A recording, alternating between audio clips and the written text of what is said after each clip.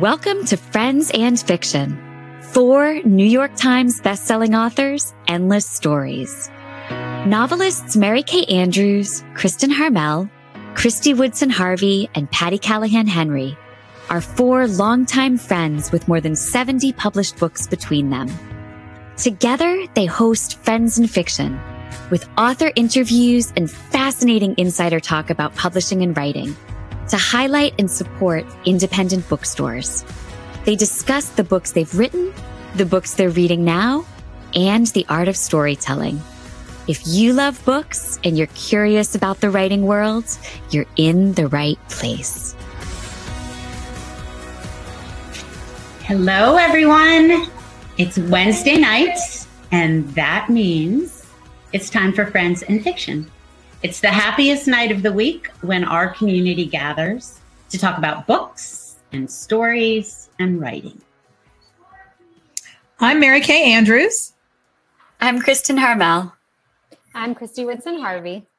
And this is Friends and Fiction. 4 New York Times bestselling authors, endless stories to support indie bookstores, authors, and libraries.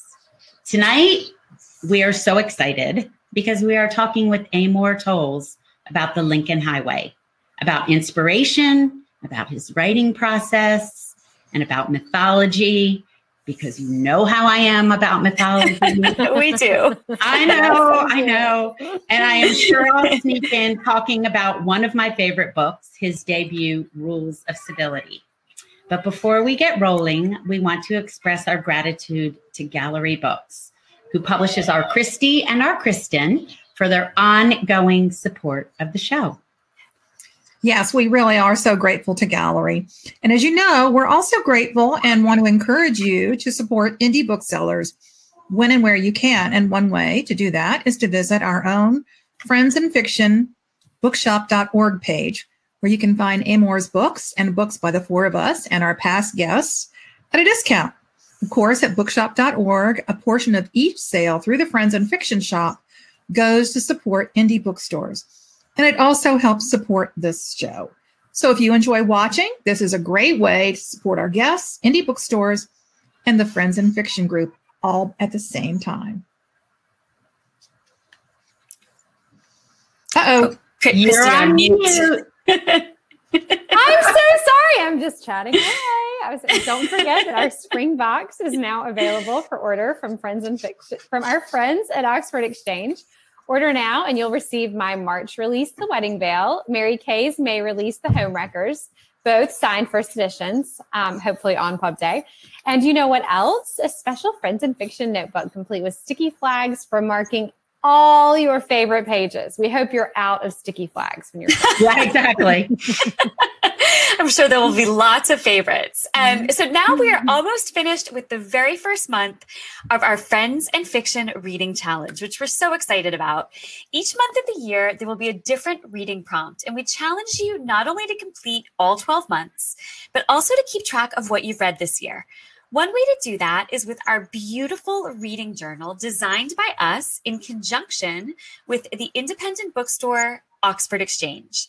It has this gorgeous Friends and Fiction blue linen cover and plenty of space to record your thoughts on what you're reading.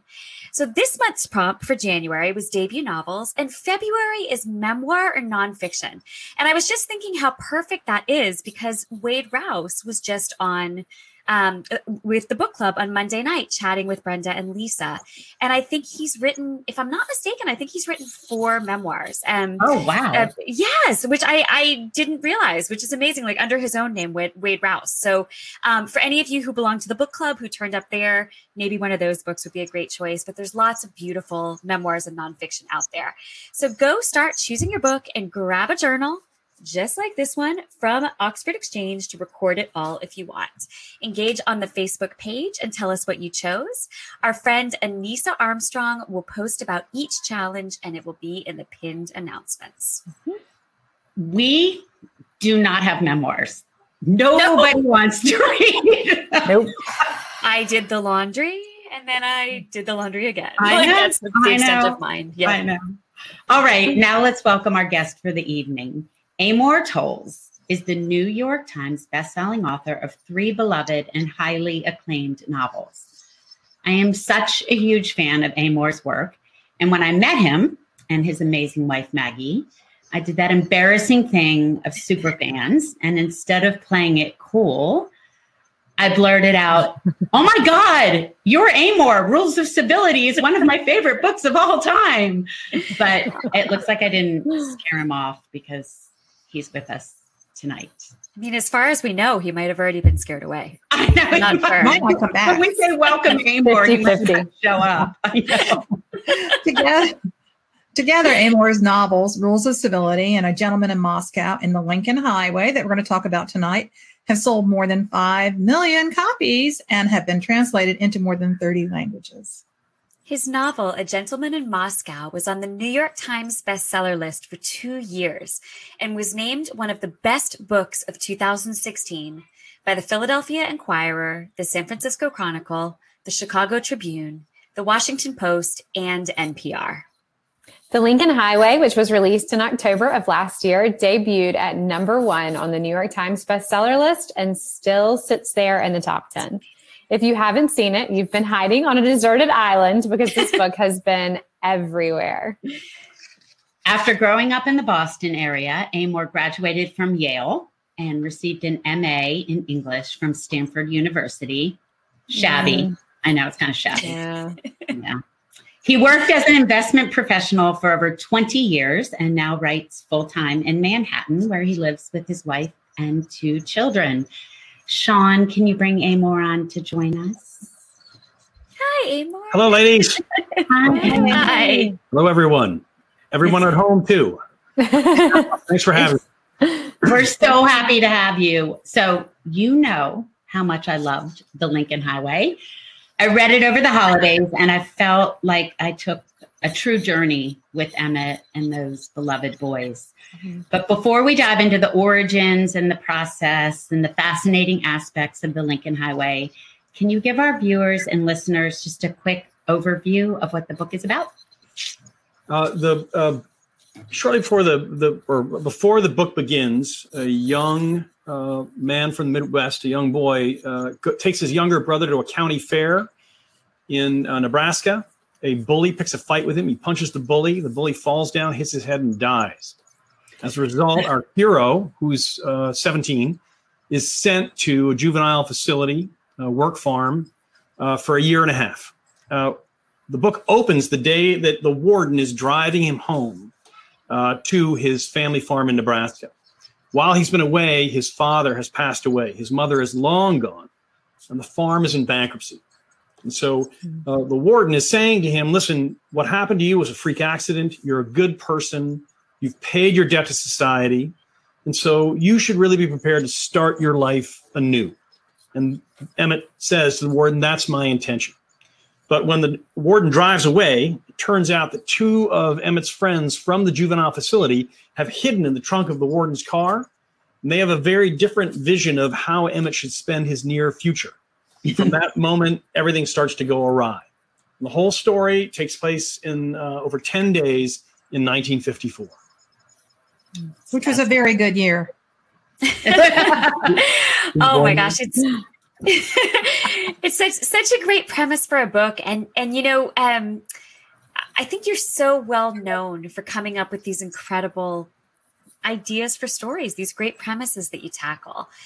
You said that you've been writing since you were a kid, and that ideas kind of come to you as premises. You call them, I believe, notions. I've read that you've said before. So here at Friends in Fiction, we love talking about the origins of stories. With Rules of Civility, you've said that the idea came to you at a friend's house in Long Island when you saw photos of the New York City subways in the late 30s. And I think with The Gentleman in Moscow, you were in a hotel in Geneva. That's right. Can you tell us about the Lincoln Highway and what you were doing and where you were when you were struck by this particular notion? Okay, so everything you said is absolutely right. And for me, over the course of my life, I do have these notions, these premises that I usually can describe in a sentence, like a man gets trapped in a hotel for a long period of time. You know, that's sort of the notion that struck me that eventually became A Gentleman in Moscow. Now, when a notion like that comes to me, usually, and it's interesting to me, that's sort of an idea for a story, usually within minutes, it comes in more shape than that. So in the case of A Gentleman in Moscow, as soon as I had the idea of a guy trapped in a hotel for a long period of time, I immediately was like, oh, it should be set in Russia. That'd be great. And it could be an aristocrat. If we start shortly after the revolution, an aristocrat born in the 19th century gets sentenced to house arrest in a fancy hotel across the street from the Kremlin, and he's going to spend 30 years there, cover the entire Stalinist era. All that was in the first couple of minutes. And then over the course of a couple of days, I'll start to build out a scaffold of the story. Who are the other characters? What happens? What are the major events?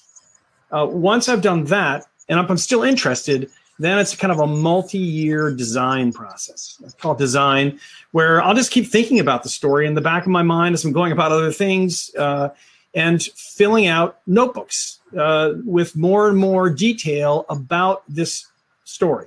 Eventually, after a couple of years, I've imagined the story to its full extent or to a great extent. Then I write an outline, and then I start chapter 1. So now your question is about the Lincoln Highway. And the truth is, I had this notion of the kid driving home, being driven home by the warden, ready to start his life anew, and 2 of his friends from the work facility hiding in the trunk of the car. That was my original notion that caught my imagination. It was more than 15 years ago. I have no idea where I was. So it's not, usually I know, but that time I don't remember. But what I can tell you is that within minutes, again, I was like, oh, it's going to take place in the mid-50s. He'll be on a farm in Nebraska or Kansas. They're going to end up going to New York in a car, and the whole thing's going to take 10 days. And all of that was very, very quick. But then you shift to like the notebook stage. So this is this is not the earliest. This is one of the notebooks for Lincoln Highway. This is 2017. Amazing. Wow. The first one is 2014, and it looks like that. It's just handwritten notes of me sort of thinking, one scene after another. What would that place like? What's the background of this character? Why is this character doing that? What might be the first paragraph of this chapter? It's that kind of work, and it's all done, as I say, years before I sit down to write chapter 1. That's fascinating. When you sit down filling these notebooks, are you doing them in any sort of order or with like a purpose to them? Or is it more you sit down and kind of whatever comes to you, you're jotting down and you put it in order later? It's more the latter, in that I have the scaffolding that tells me early on what the sequence of events is. Okay. But when I'm filling the notebooks, I'm not moving in chronological order across the narrative. It's a little bit whim based, which is that, I'll be like, today I'd like to work on, like in the Lincoln Highway, several days into the story, the 2 brothers end up on a train. And so it might be, I'll sit down and say, hey, I'm going to think about the train ride. How do they get on the train? What happens on the train? They get split up. Yeah, they're going to get split up. That's what's going to happen. And Emmett's going to have one encounter and Billy's going to have a different encounter. And then you start to dig deeper into those. And so as I say, I may not have been working on the day before, the chapter before that. I may have been working on something entirely different, but I'll sort of hone in on some section of the book and work on it for a period of days, imagining it. And then I'll kind of move on to something else. It could be anywhere in the story at this stage. When I write from the beginning of the book towards the end. Then I'm writing chapter by chapter in the order in which they occur, because I want the language to accumulate in a very particular way.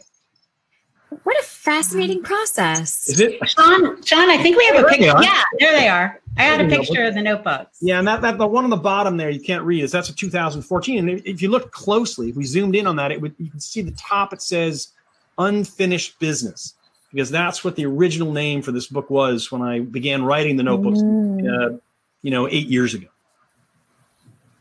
Wow.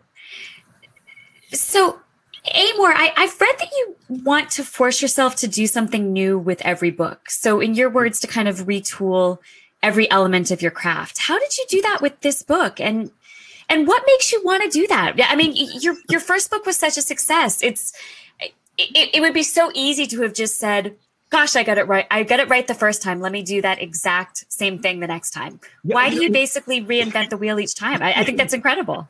Yeah, you're right. Because Rules of Civility begins on New Year's Eve going into 1938, and it ends exactly a year later, kind of in the New Year's Eve going into 1939. I could have just written 1939. That could have been the next book, But as someone who, when we all approach our craft differently, and we may all approach our craft differently in each book, right? But for me, I'm very interested in how a different structure, a different narrative might demand a different tone, a different vocabulary, a different semantics, a different poetics. And I want to find, when I take a story, what is the structure that serves this tale? What is the right poetics to service it? What are the right sort of tone of the narrative? What's the right psychological perspective? And what's the right vocabulary? And so that's part of the fun for me. But probably in the case of Lincoln Highway, for those who know my work, the biggest change, without question, going from writing A Gentleman in Moscow to writing The Lincoln Highway, it's not the move from Russia to the Midwest, or from an aristocrat in middle age to a bunch of kids, or even from the 30s into the 50s. It's not. The biggest challenge is going from a 30-year story to a 10-day story. Yeah. Oh, Yeah. Yeah, a 30-year story. And, I'm telling this to 4 people who know this, but for those of you who are listening in, a 30-year story, the nature of it is it's about evolution by definition. Because what you have is the time. I have the time as the writer. You have the time as the readers to experience how the central character is changing over time. Yes. How he, in this case, he is maturing. You can watch an acquaintance become a full-blown romance with a Count and Anna. You can watch, basically, in essence, a babysitting job become parenthood through the Count's relationship with Sophia. You can watch a job sort of gotten out of short-term necessity become deep friendships. This is about evolution, and you're watching the country evolve at the same time. And so when you shift to a 10-day story, in this case, really focused on 3 18-year-old boys, roughly, and an 8-year-old boy, and an 18-year-old young woman, too. When you shift to 10 days, you don't have the luxury of being able to lay out those kinds of evolution, and the reader doesn't get the benefit of that evolution. So the challenge is, how do I give the reader a sense of the past these characters are coming from, and the future that they might go to, but all through the narrow aperture of this limited time frame. And that's a big part of the challenge in this book, and getting that right was part of the adventure of taking the different task. I love that. Wow. Mm-hmm. It sounds fascinating and also terrifying to begin. Terrifying, but in a good way, though. Like, that's how you grow. That's amazing. Yeah. Yeah. This is not my real question, but as you were talking and as I saw those notebooks, I had to ask you this.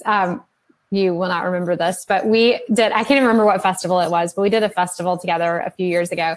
And I remember in the signing line, I was sitting beside you at the signing table, and you had stamps that you were putting inside the books. And so that was for A Gentleman in Moscow. So I'm wondering, did you have stamps for Lincoln Highway when you do signings? Yes, I had a jazz stamp for Rules of Civility, and I had St. Basil's Cathedral for A Gentleman in Moscow, and I have a sort of a sign I made, which is sort of a highway sign for the Lincoln Highway. I mean, almost like it looks like a contemporary or the shield that you would have to identify a highway, and I have that for the Lincoln Highway.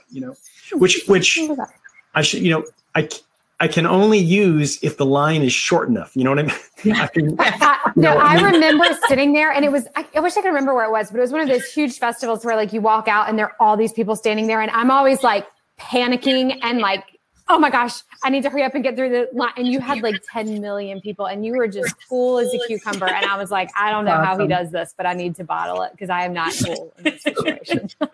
That's awesome. Okay, but on to my real question. That was not it. Go ahead, Kissy. As Patty mentioned, we really want to hear about this mythical heroic journey. So this novel is a coming-of-age story, for those who haven't read it, of 4 boys in 10 days on a road trip in a 1948 Studebaker Land Cruiser. And Mary Kay found a picture of one of those so everyone could see. But the hero's journey isn't just in their trip. it's also echoed in the fictional book Professor Abacus Abernathy's Compendium of Adventure A to Z that mixes real and mythic heroes, a book that your character Billy carries everywhere. Your story tracks so closely to Joseph Campbell and his idea that myths teach us to live. Oh, there's the car. Oh, there's the car. Yes. We had it. So was it intentional that you echoed the elements of the mythic journey here? And can you tell us a little bit about that? I guess that I have to take a step back and sort of give it the kind of the way that it unfolds for me and the sort of the bigger perspective, which is that I think that because it's a book about 18-year-olds, and as I say, you're right, there's an 8-year-old brother, but there's really 3 18-year-old-ish boys and this 18-year-old woman, Sally. And I think what's interesting about that moment in our lives, all of our lives, is that from the time that we're 0 to 16, all of us are receiving instruction of a variety of kinds from different sources, receiving it from our parents, from school, from our church, and from the community at large. And the instruction is coming in all kinds of forms, but it is basically to tell us who we should be, what's right and wrong, what we should, how we should interpret the world, what we should expect of ourselves, how we should treat others. This is all being sort of communicated to us between 0 and 16. But around the time we turn 17 or 18 or 19, we suddenly have this sort of revelation that we get to decide this all ourselves, actually. We don't have to follow all this instruction that we've been receiving. We have the right to figure out what we think is right and wrong, what we are capable of as individuals, what we should do with our lives, how we should treat others.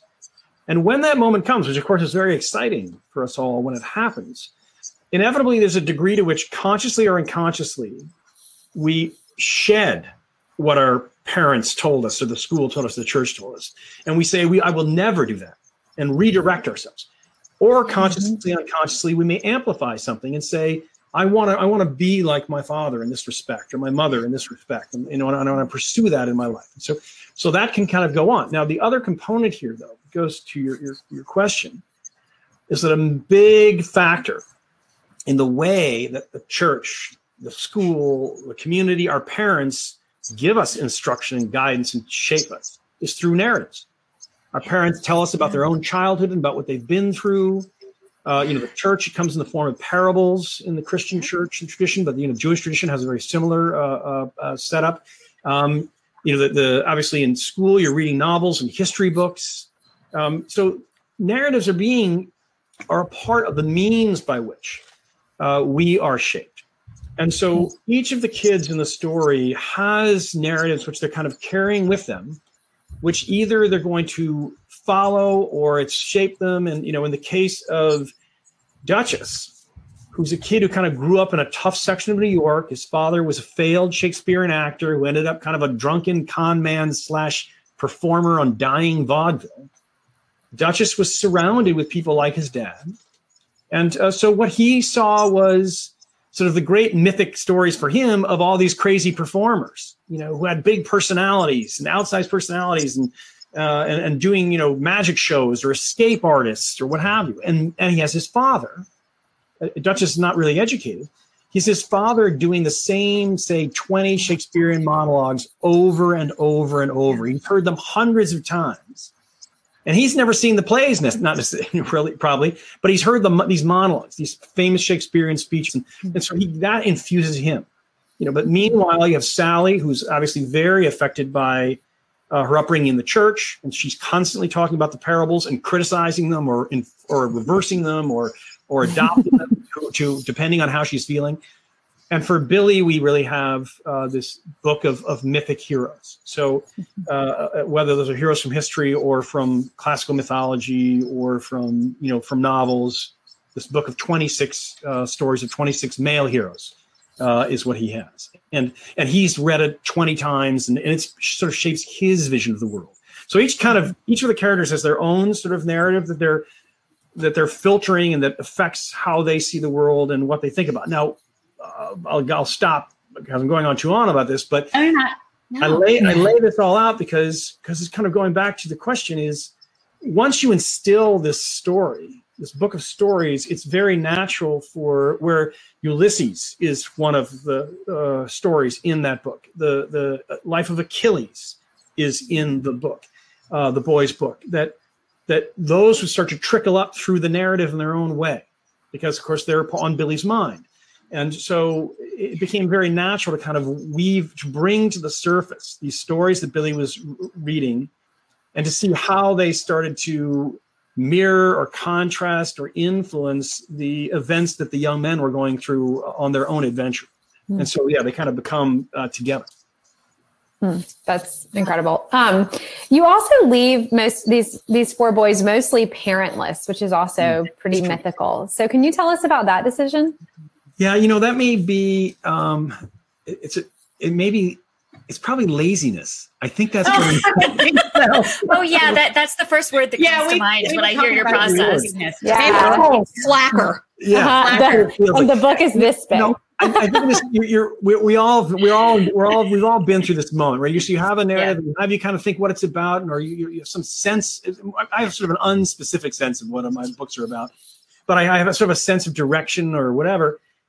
Is that you then start to make decisions about what's in and what's out, and I call it the great circle, and the grand circumference is really the way I'm saying great circle because of Maggie Shipstead, but it's the grand circumference the way I normally think of it. And then the grand circumference is you take your story and your protagonist, and this circle gets drawn around, and everything that matters to the tale is within that circumference and needs to be in the book. And everything that doesn't serve the story in that way should be outside that circle, and because otherwise it gets in the way. Yeah. So there's this sort of not a very scientific process. A lot of it's instinct for me, of beginning to make choices of who are the characters, who are the bit characters, how many places are we going, what kind of conversations are we having, and in what detail, how many objects do we are going to be introduced to? I mean, good Lord. And so, and some of that is what about the family life? And I think that in approaching this story, my instincts very early on were this is about the kids, and it's about them inventing themselves. Yeah. And they're going to have this very strong sense of their parents that they've inherited. Duchess is clearly very affected by his father's sort of almost the ghost of his father's presence and the loss of his mother as a young person. Billy is very affected by his mother, who Duchess's mother died. Billy's left home, probably because of what we would call postpartum depression at this time. But so the influence and the Billy and Emmett's father has died, but has a huge influence on Emmett. Because of both the fact that he was an honorable person, but he was also a man of folly. A guy who wanted to be a farmer but wasn't very good at it, and kind of ran the family into bankruptcy as a result. And Emmett both admires and is driven crazy by that fact of his father. So I had my instinct was I wanted the power of the parenting, the parental impact, to be very felt, and we're going to learn about those things, and we're going to see it in the way the kids behave. But it's really about them beginning their own life and trying, as I said earlier, to steer clear of that stuff or respond against it or to save what little sliver of it mattered to them. And so it was for the purpose of the story, it was the parents got pushed outside the grand circumference, by whether it was through death by illness, disappearance by abandonment, or being on the run. And the kids were really going to get the territory of the story to themselves, at least on the ground, while the parental influence was going to constantly be sort of barraging them through their memories. So it's sort of like that. That's kind of the way that ended up happening. But that's why I say it's kind of lazy, because it would have been so much more complicated to have the parents there all the time. Good Lord. As somebody who's had to cut, who writes long anyway, I totally get that. We're just sort of segueing into point of view. Yep. And in Lincoln Highway, we don't just get one POV, we get 6. And I have to tell you, I was just thinking about when you were talking about my favorite quote from this book comes early on. And it's when Emmett tells the man that he apprentices with, Mr. Schultz, about becoming a carpenter. And he says, "The way I figure it, Mr. Schultz, it was Job who had the oxen and Noah who had the hammer." And I don't know. To me, that sort of gave me an early viewpoint into who Emmett was. That's right. And I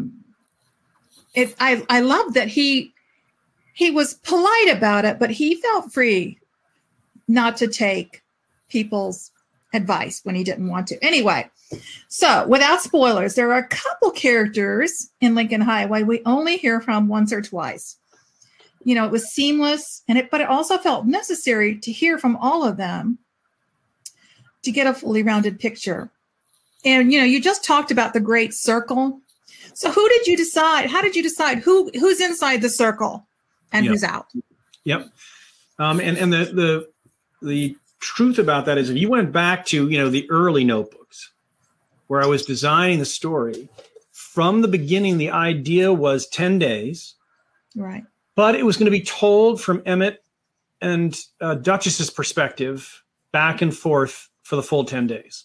We'd hear from Emmett, and then we'd hear Duchess in day one. And day two, from Emmett and Duchess, maybe we'd hear from them twice. But it would go back and forth. The baton of telling the story would be handed back and forth over the course of the 10 days. And I got into actually beginning to write chapters. And as I was writing the chapters, it began and thinking through some of the way the chapters would be realized. What really became clear to me was that the voices of some of these other people deserved to be heard. They needed to be heard.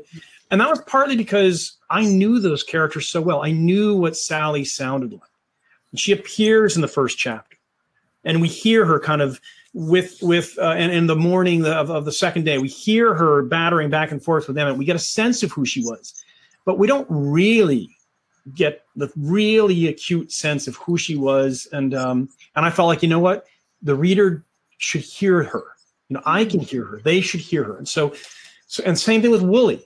Like, you know, it's not going to be enough to hear what Emmett thinks of Wooly and what Duchess thinks of Wooly. We need to hear how Wooly sees the world, because I think that's really the secret to understanding him. Is sort of just to look through his eyes for a minute and hear his tone, and then, you know, it would add richness to not only our understanding of him but of the tale as a whole. And so, I went from being a 2 point of view story to an 8 point of view story. In the end, there's 8 in all. And so, you know, the decision of who goes back to that sort of instinct a little bit, which is like you're kind of Emmett. I'm not giving much away because it's pretty early in the book, but Emmett and Billy end up on a train and they get separated, as I said earlier. And Emmett stumbles into a Pullman car where 2 young, rich men who are a little bit older than him, not much older, but a little bit older, are there after a night of debauchery in their tuxedos. And Emmett witnesses this. And it makes an impression on him. And they talk, 3 of them. There's sort of some humor in it, and et cetera. And it triggers some thoughts for Emmett. Meanwhile, Billy is encountering a gentleman named Pastor John, who's a rather sinful pastor. Not a good guy. Not a good guy. Not a good guy. And he's going to get bailed out by a black middle-aged veteran named Ulysses. And so those are 2 scenes in a way they're running in parallel. But for whatever reason, my instinct was we're going to see that Pullman car scene from Emmett's perspective.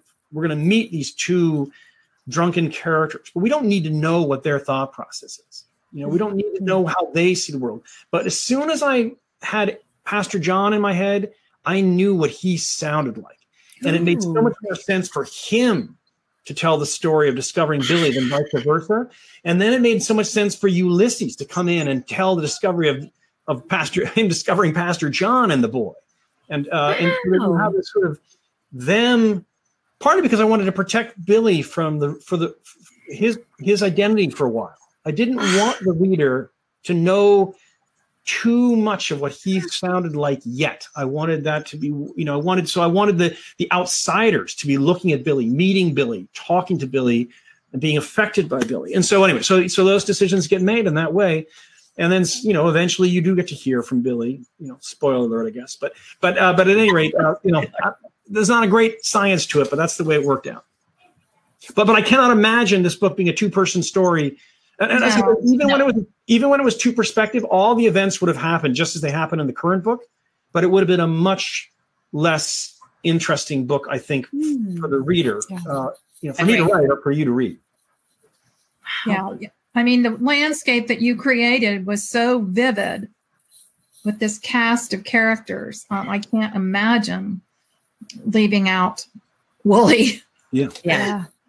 Or Billy or Sally. And I swear to God, I just love when Sally's flinging things because she's so mad. I love her. She is so good. I've been that way. And even before you tell us why she's mad, we know why she's mad. She's had enough of that. She's had enough. All right, Amor, being a lover of Rules of Civility, I saw some spider web connections, just a few little filaments. Wallace Wooly Martin is the nephew of Wallace Walcott. Yes. From the Rules of Civility.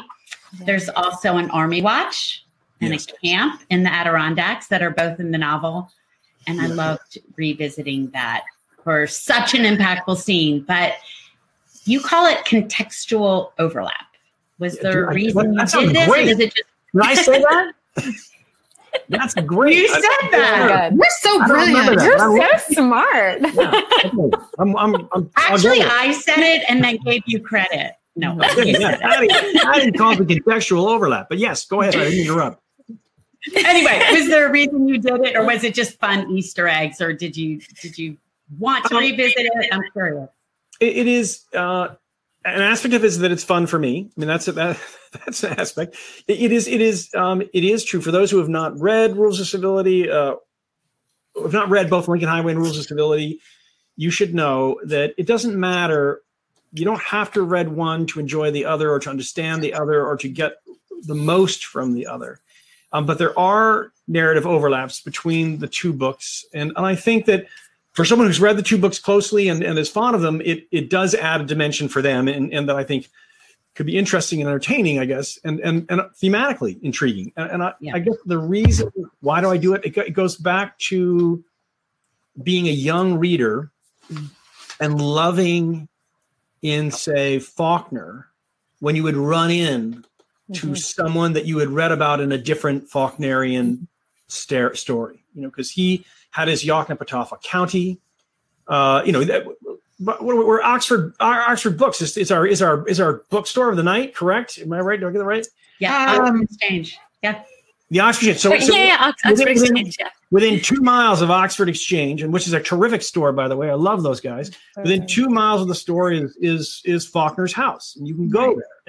And on the wall is the map he drew of Yoknapatawpha, where he's written in, and you can buy a reproduction of it, which I have in my office, which is all his sort of notes, his reminders of who was where and where did people live and what events happened, in this, what he called his postage stamp of the world, his little postage stamp of the world. And so he's created this mythic community. And over the course of multiple novels, many short stories, there are these overlapping elements. The family of The Sound and the Fury and Absalom are the same family, two of his most important books. But like a great example to me is he's got this family who's wily and illicit and brusque, called the Snopes. The Snopes, and they sort of show up. Suddenly they'll be in the middle of a story, and then the door will open, and the Snopes will come in. You're like, oh man, here come the Snopes. Here we go. I know what these guys are all about. And it was always so exciting, as I said, when these moments would happen. And it's like a door opening up in one narrative, and you can kind of the light from the other narrative suddenly shining in. You can kind of see through the window. Oh yeah, that's right. That's that whole group of events is just out through that door, and that I can make connections or not depending on my interest in doing so. So as I've written my books, I have enjoyed at some point during the imagining of a book, suddenly I'd be like, oh, you know what? Wooly should be Wallace's nephew. That makes so much sense because they're so alike, and they come from the world in such a similar way, and they confront the world in a similar way, and so you kind of have these connections. Dickie Vanderweil, who's a character in Rules of Civility, appears in A Gentleman Moscow, plays a very central role in A Gentleman Moscow, for those of you who read those books. But he's a young, sort of carefree, somewhat careless, almost a dilettante in Rules of Civility. In Gentleman Moscow, it's 15 years later. He's been through the war. He's been an officer. He's now the attaché to a general, and eventually he's working in the State Department, i.e. for the CIA. But his personality is the same. The way he relates to Katie and the way he relates to the Count is the same. and the sort of casual carefreeness that has wisdom behind it plays a role in both Katie's understanding of herself through conversations with Dickie, and the same thing happens to the Count. He has critical breakthroughs in his own thought process because of this sort of carefree conversations with Dickie, who is easy to take for granted as an individual. So I enjoy sort of following Dickie into the story, and that's a pleasure to me. But also, as I say, it's one of these doors that open up that's fun for me. As a reader, it feels like we're in on a secret, right? Yeah. If you notice without being told, I'm like, oh yeah. I know that Army Watch. I'm in on this secret, right? You feel like I said, there's this kind of spider web connection. So that your stories are part of a bigger whole and not so separate, even though they are. Okay, we could obviously ask you questions until midnight, and we have so many more of them, but we promised we wouldn't do that to you. And I cannot believe how many live questions are rolling in. They are so many. So let's try and get to some of them. Kristen, do you want to kick us off? Ask a couple. Yeah, we have a ton of questions specifically about the notebooks, which is great because I have a lot of questions about the notebooks too. In fact, I would like to do an entire second hour, just like the notebook deep dive with Amor Tolls. But okay, I'm going to combine two of them kind of into one question. Kathy Hamdy Swink would like to know, does he take his notebooks everywhere? For instance, does he take them on vacation? And how many active notebooks are there at once? And also Diane Clark would like to know, have you started writing all of your books by writing in notebooks, or has that evolved as your career has evolved? I've always used them. I do take them everywhere. But what I'll do is because your question was right on, in that I have multiple notebooks that serve different purposes. So I have different stories that I've been thinking about over the long term at various levels of development, as it were. And so and then I also have notebooks that are catch-all, where it's just different things I'm writing about and thinking about that may become a bigger story down the road. You know what I mean? There might be a new idea, or it might be a sort of a little insight that I'm fleshing out, or a short story concept, or whatever. And so I have both the notebooks dedicated to long-term narratives, and I have the more general ones. When I travel, I'm probably carrying one of each of those. I'm carrying general, which I can use at any time for any purpose, and I'm carrying probably whatever narrative I'm delving into deeply. My typical day is I am at this desk at let's say around 8:30 or something like that at work. But at noon, and I tend to work on a keyboard at my desk. At noon, I will take a notebook to lunch. I'll go to lunch by myself in New York. I'll sit at a bar at the bar of a restaurant. And I will then write by hand, kind of during lunch, where I'm beginning to think about, let's say, what I'm going to be working on the next day, fleshing that out in greater detail. So they do travel with me. I do have multiple books. I do have multiple ideas that I have not fully realized yet, and that I continue to think about. And I want to know how you get the covers to look like that. That's my new one. That's my new one. Oh, cool. Come on, flash it again. I'll hold it up. Come on. All right, Christy, you want to? Okay. Yeah. So do you stamp the covers? That's what Patty. I have little. Yeah, exactly. That's a little rubber stamp. Okay. Okay. Carrie Soderman wants to know. I love this question. Have you ever had an idea for a book, started writing it, and then decided it wasn't going to work? As was mentioned earlier, when I was 25 and I had moved to New York City, and I'd been writing since all I'd ever want to do was be a writer since I was in first grade. Wow. And I had written in high school and in college and in graduate school, and I was published in the Paris Review when I was about 24 Wow. And then Shabby. I'm telling you, shabby. Yeah, I know. You're such a slacker. And then I joined a friend of mine who had started an investment firm, and we worked together for over 20 years. And that firm is still, around, it's very significant and thriving, and, and everything. But I was in the investment business for that 21-year period. And the first 10 years I stopped writing as we were sort of building the company and recruiting colleagues and clients and refining our craft, et cetera. But I kind of knew I got to get back to writing, or I'm going to really end up being bitter and miserable as an older person. And so when I was about in my 30s, I set out to write a novel, and it took me about 7 years. And by the end of the 7 years, I didn't like the book, and so that ended up in a drawer behind. Oh, In my well, I don't like to think about it very often, but I just and then so what I was like, listen, if you spend 7 years creating a work of art you don't like, you should reflect on that. That was my opinion, and so I did. I reflected on it, and a big thing that stood out about what was wrong with that project is that it was not outlined. And again, different writers are trying to achieve different things in different books, and they're trying to achieve different things from book to book. But so far, I'm very interested in how a novel can have a symphonic impact on the reader. And what I mean by that is I'm interested in how, and I want to achieve for the reader that in a book of mine, like in a great symphony of Mozart's or Beethoven's, that there are themes that are playing and being repeated and revisited over the course of the symphony, but they're being picked up by different instruments, played alone as a solo. It's in a slow, sad fashion by an oboist, but then suddenly it's been, for full orchestration by strings at a bigger tempo and with the horn section behind it. And I want the moods to rise and fall. I want the tempo to rise and fall, and there to be crescendos and solos, and in this sort of fashion that feels like it all makes sense. And importantly, like in a great Mozart or Beethoven symphony, when you get to the final chords, the final movement, building and the final chords, there's that moment where you're in the symphony hall and you're like, oh, there it is. That was beautiful. That's, perfectly done. It shouldn't have been longer. It shouldn't have been shorter. It's a perfect conclusion to the symphony. And you feel fulfilled by it and excited by it, whatever. That's kind of what I want for my readers to experience from my books. And my point being, I can't do that if I don't outline the book carefully in advance, because otherwise I can't bring these sort of themes over different ways and have them come to a crescendo that kind of is the picking up what was from the first third of the book and amplifying it and revisiting it and expressing it in new ways for the reader. And I need to kind of think through the whole thing in advance in order to achieve that goal, I think.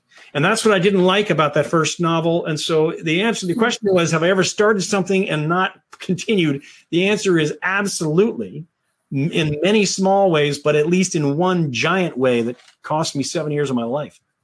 Wow. But it didn't cost. No, that's right. And I had a job at the time. It wasn't like what you learned and what you brought forward into your next work made that one happen. That is correct, Patty. Yes. Yeah. Mary Kay, you're muted. Mary Kay, you're muted, my friend.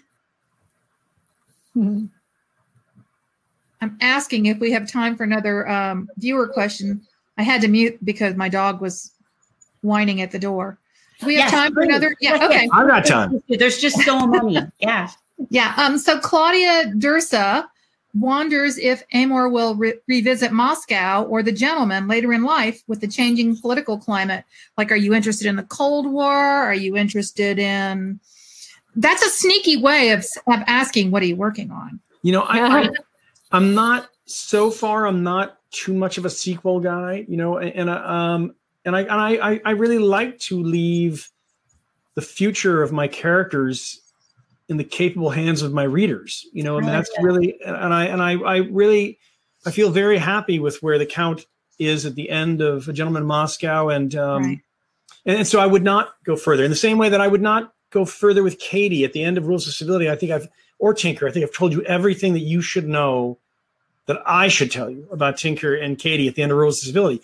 Eve became interesting to me. And I wrote a series of short stories about Eve, who's a character in Rules of Civility, who dashes off to Hollywood in 1938. She's a real troublemaker. So I kind of revisited that, and I may do that as a book at some day.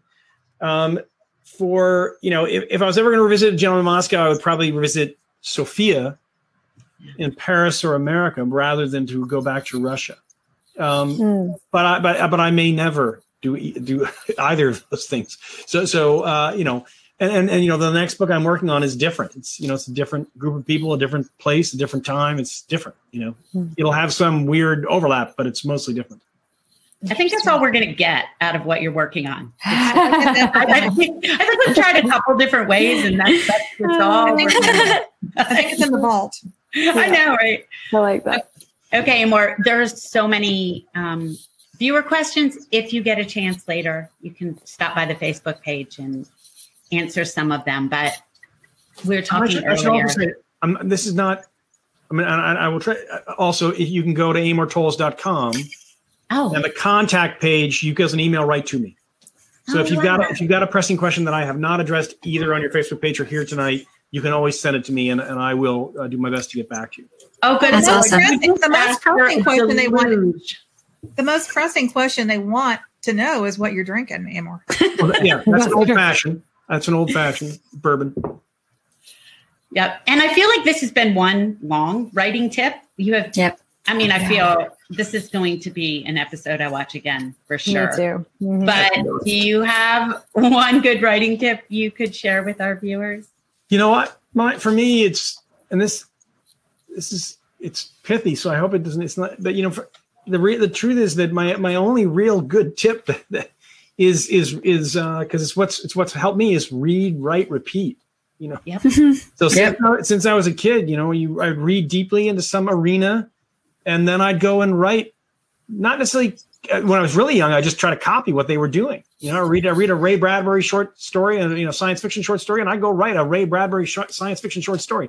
But over time, it was more that I might take a year where I'm reading the works of Gabriel Garcia Marquez, let's say, and to really sort of let that sink in, and then to occasionally sort of recognize what is it about his work that's so compelling and so unusual, and what is he doing? What is he trying to achieve? How does he achieve it? And to eventually let that influence an experimentation of my own, which may not be a Marquez-like story. It may be a story set in, New York City among, at a cocktail party. But yet there's something in the way that he's approaching things that I'll sort of allow to kind of, in essence, change my instincts about the way that I would approach the scene, change my habits, explore a different way of visiting a ground that I've visited before, and so that's why I say read, write, repeat is a very genuine recommendation. And I have a book club. I'm in a book club. I mean, there's 4 of us. We've been together for 18 years. We meet on a monthly basis over dinner to talk about a novel every month.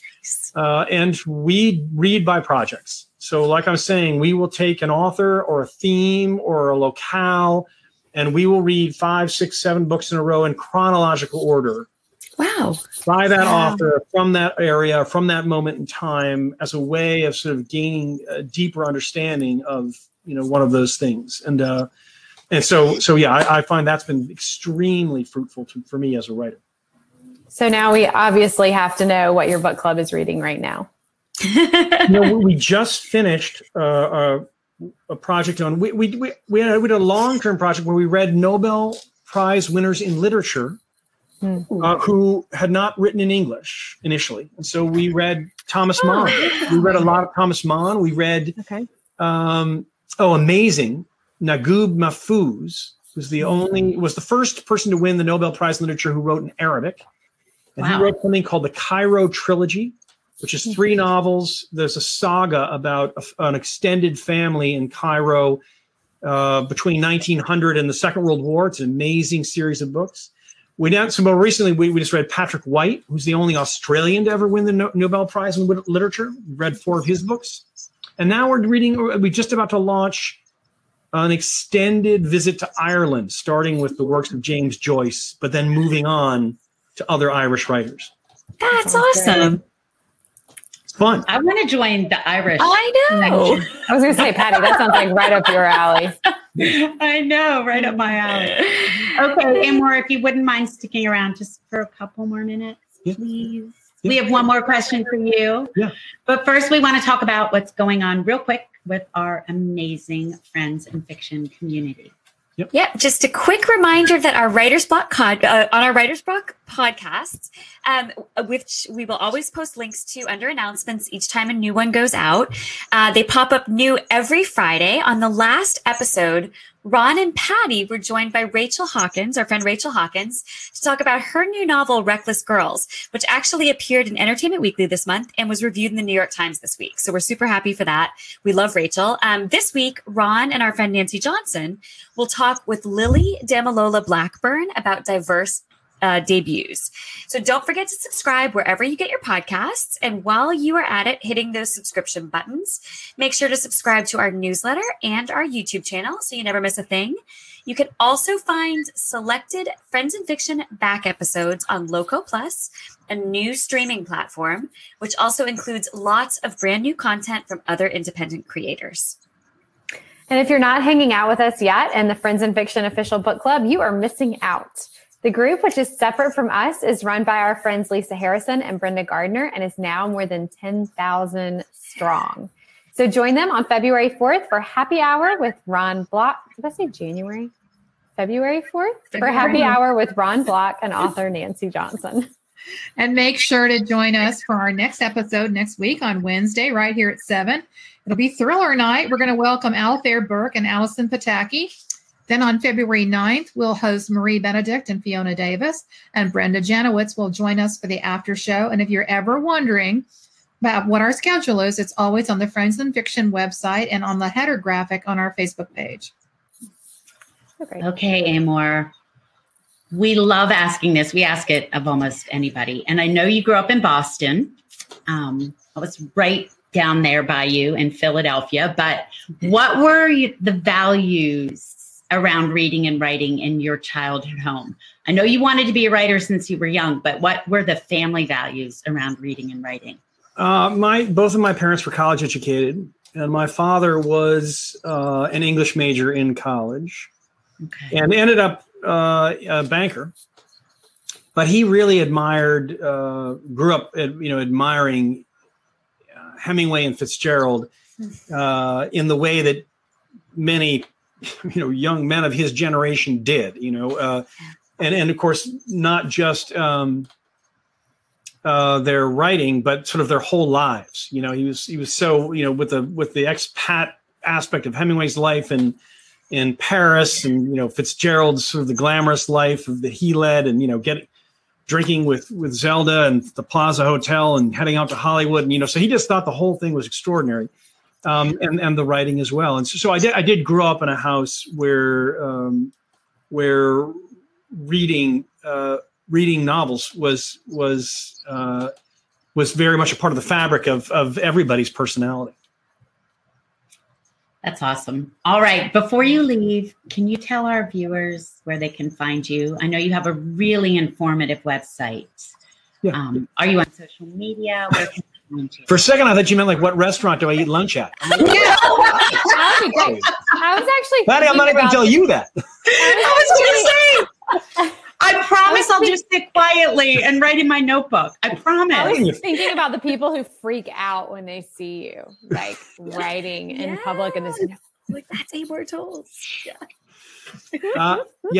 But yes, you can find me at amortolls.com is the easiest way. And I do put a lot of material up there. And as I said, I do, if you go to the contact page, I do have I communicate with those on my email list a couple of times a year to let them know what I'm working on or thinking and stuff like that. And so you can obviously, join me there as well.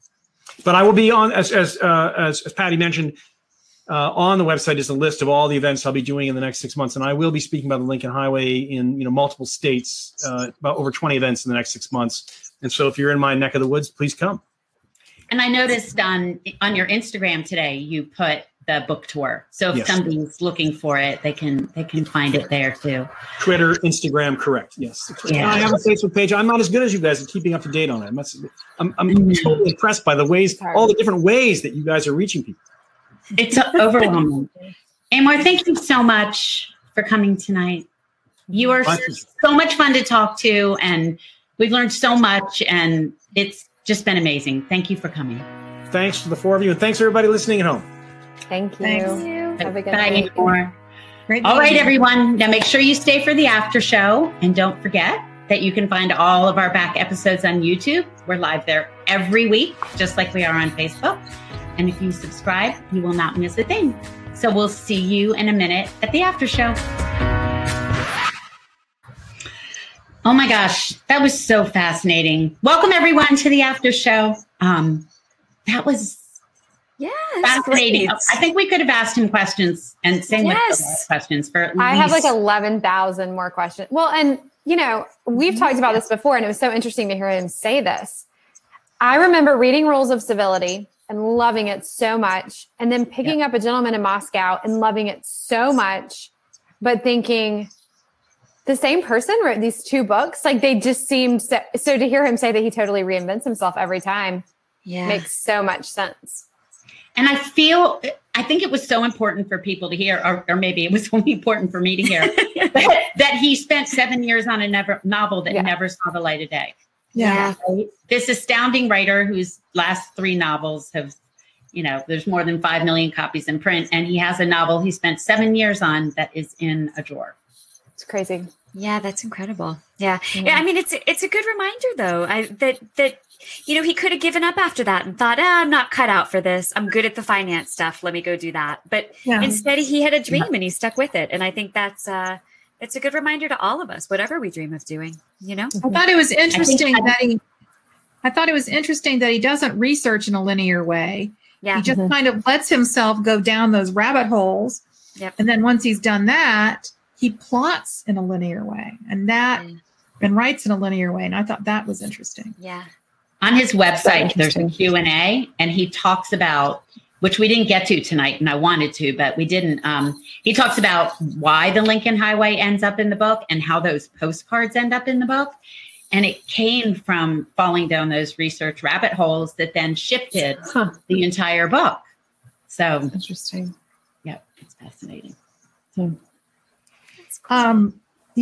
I just was reading The Lincoln Highway and just finishing up Kent Kruger's This Tender Land, which I started listening to the audiobook when we had him on. And I wasn't listening except when I was on a road trip, and I haven't been on any. So I'm just now finishing up. But that's another epic Odyssean. Is that Odyssean? Yeah. Odyssean journey, road trip. And as Lincoln Highway is. And then I'm listening to our friend Colleen Oakley's upcoming book, which is a road trip about a elderly woman and her college dropout companion who are on the lam from the law. And I'm wondering if you all love a road trip novel like I do. Oh, love road trip novels. Yeah. And road trip movies. I mean, think back to Thelma and Louise. And road trips. I was just going to say, and I actually love road trips, but as long as I'm driving and not in the passenger seat getting sick. Yeah. I read I cannot remember the name of this book, and I'm going to look it up really quick, but well, never mind. I'll tell you all about it in a minute after I look up the title, because it's really annoying to talk about a book when you can't remember the title. So I just won't tell you, but it was a road trip book and it was so good. That's what my memoir is going to have to be about. You know how earlier I was saying if I wrote a memoir, it would just be I threw in a load of laundry. You have the most fascinating memoir. You've interviewed everyone. You've met every famous person in the world. Do you guys know? You lived in Paris. You lived in Paris. I did. But my best You're friends with us. I mean, what more do you need? I just really need to write about you guys. Memoir. I'll spill all your secrets. No, the most fascinating road trip I've ever been on is the one I went on on a tour bus with Chubby Checker and his band. He picked me up in Florida. We went all the way to California, and he dropped me off in Pennsylvania at my friend Kristen's house so I could meet her new baby. Like, how funny is that? I slept in one of the bunks it was a band tour bus. I had like a kitchen and a bathroom. You have to write a story about that. How is that not in your memoir? I slept in a bunk. This is the plot. No, this is the. It is actually. It's the John Candy. It's the mom journey. Remember when she's trying to get home to Chicago? Oh, yeah. Yes, I do remember. Planes, Polka, trains, polka, and polka. automobiles. Cooler than that, though. I promise. Yes. It was cool. We Planes, stopped trains. we stopped it's some like little town in Nevada, and he didn't want me to gamble because he doesn't believe in gambling. So like I snuck off in the middle of the night to gamble. Like I was just it was crazy. You know what? I'm gonna send a picture next week. We'll do a picture next week of me standing outside this tour bus that says Chubby across it. And the funniest thing about riding on Chubby Checker's tour bus, well, there are a lot of funny things. But he actually occasionally drives his own tour bus, like when the tour bus driver needs to get sleep. So can you imagine rolling down the road and you're like, oh, that's Chubby Checker's tour bus because it says Chubby Checker and the Wildcats on the side. And then you look at the window and it's Chubby Checker driving his own tour bus. Wouldn't you be like, oh my gosh, oh my God, I have so many fun stories with him. He's such a great guy. I took a college road trip with my besties when we were juniors in high school. Somehow we convinced our parents to let 4 of us load into my friend's 68 Mustang and go look at colleges.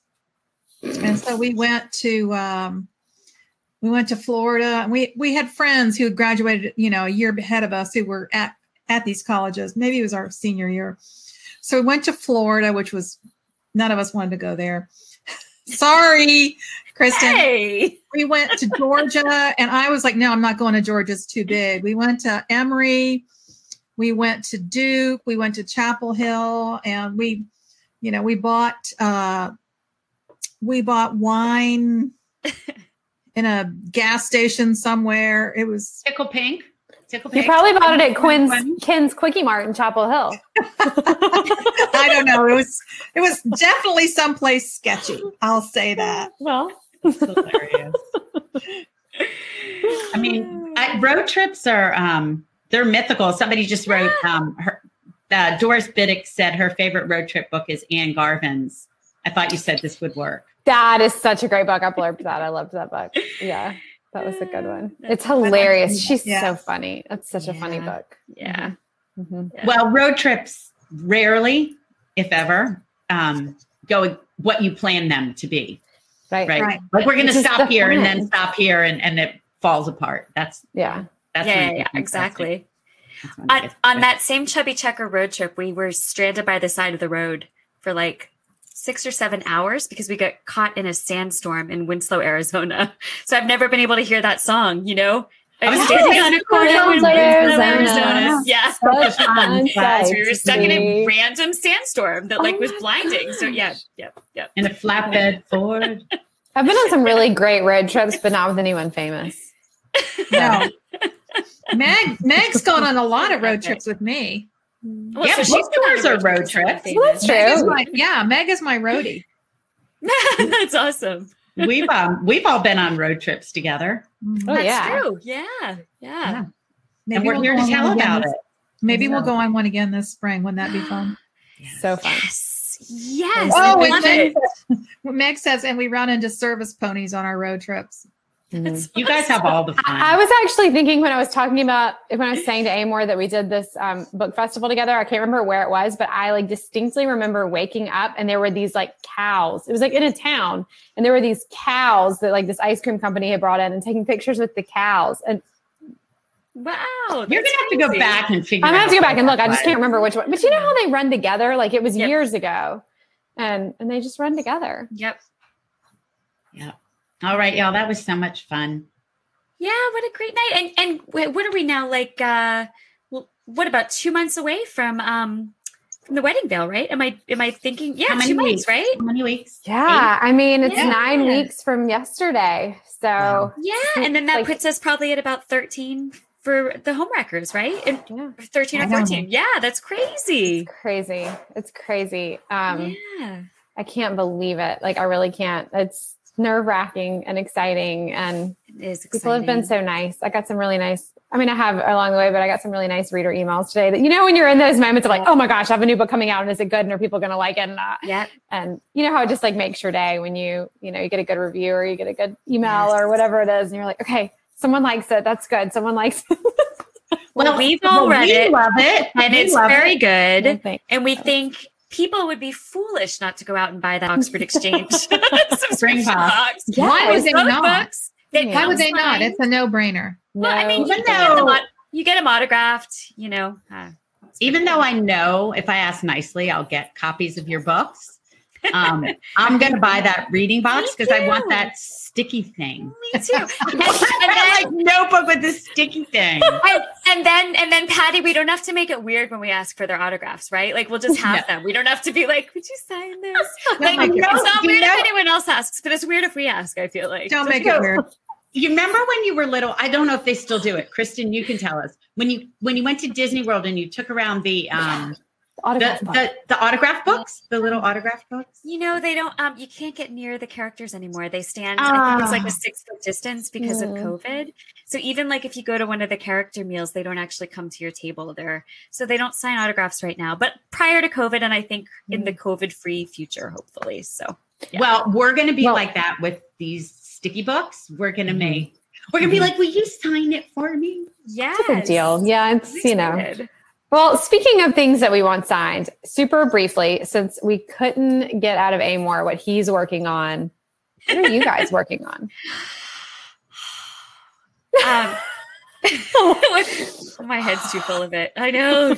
Yeah. Oh, you know, we can answer that in a second, but I did want to say, Sean said there are a few questions in the chat about whether Oxford Exchange ships to Canada.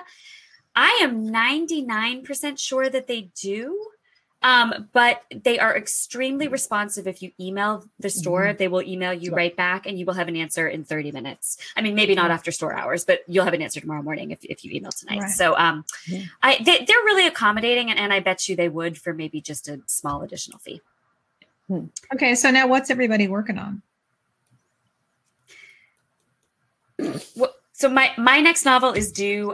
It was supposed to be due February 1st. I just asked for an extra week on it. I have written the end, but I've never written a novel that is in so many jumbled parts because the characters kept kind of shifting on me along the way.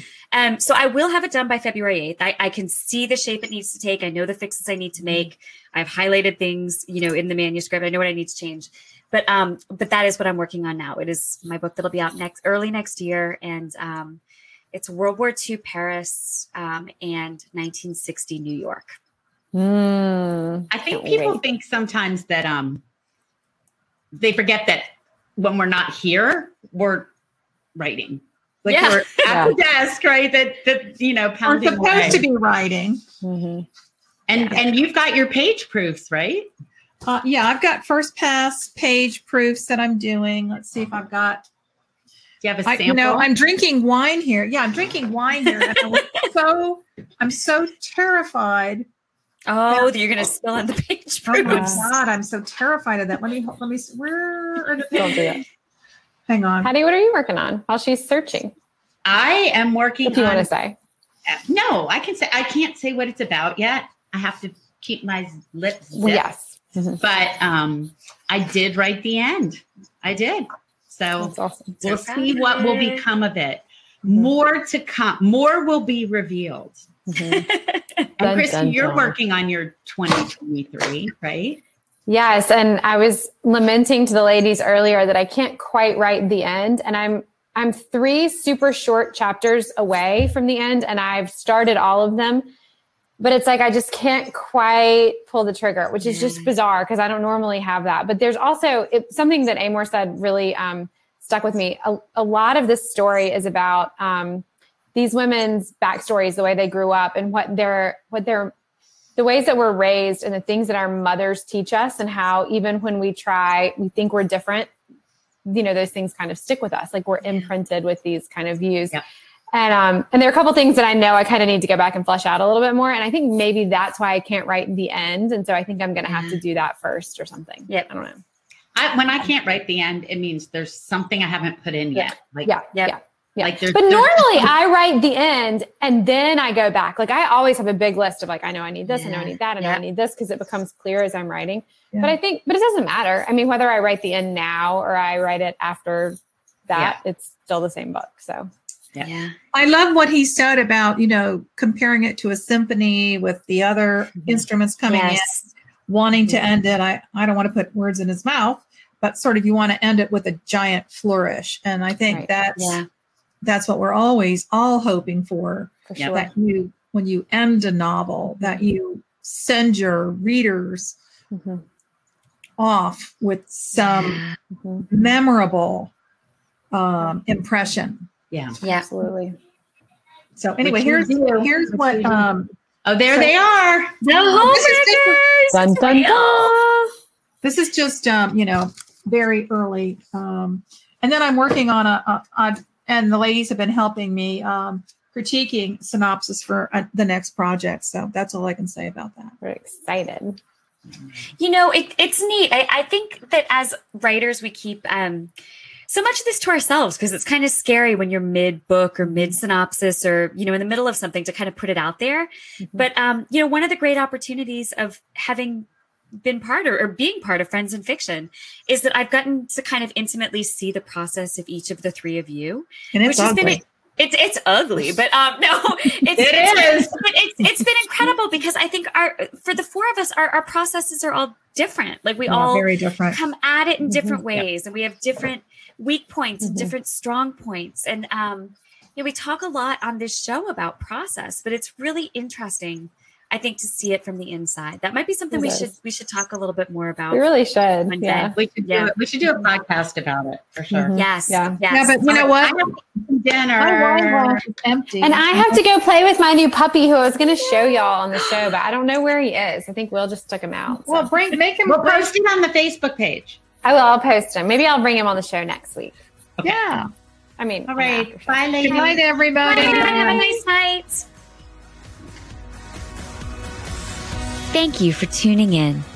You can join us every week on Facebook or YouTube, where our live show airs on Wednesday nights at 7 p.m. Eastern Time. Also, subscribe to our podcast and follow us on Instagram. We're so glad you're here. Produced by Audavita Studios. Connect your voice to the world.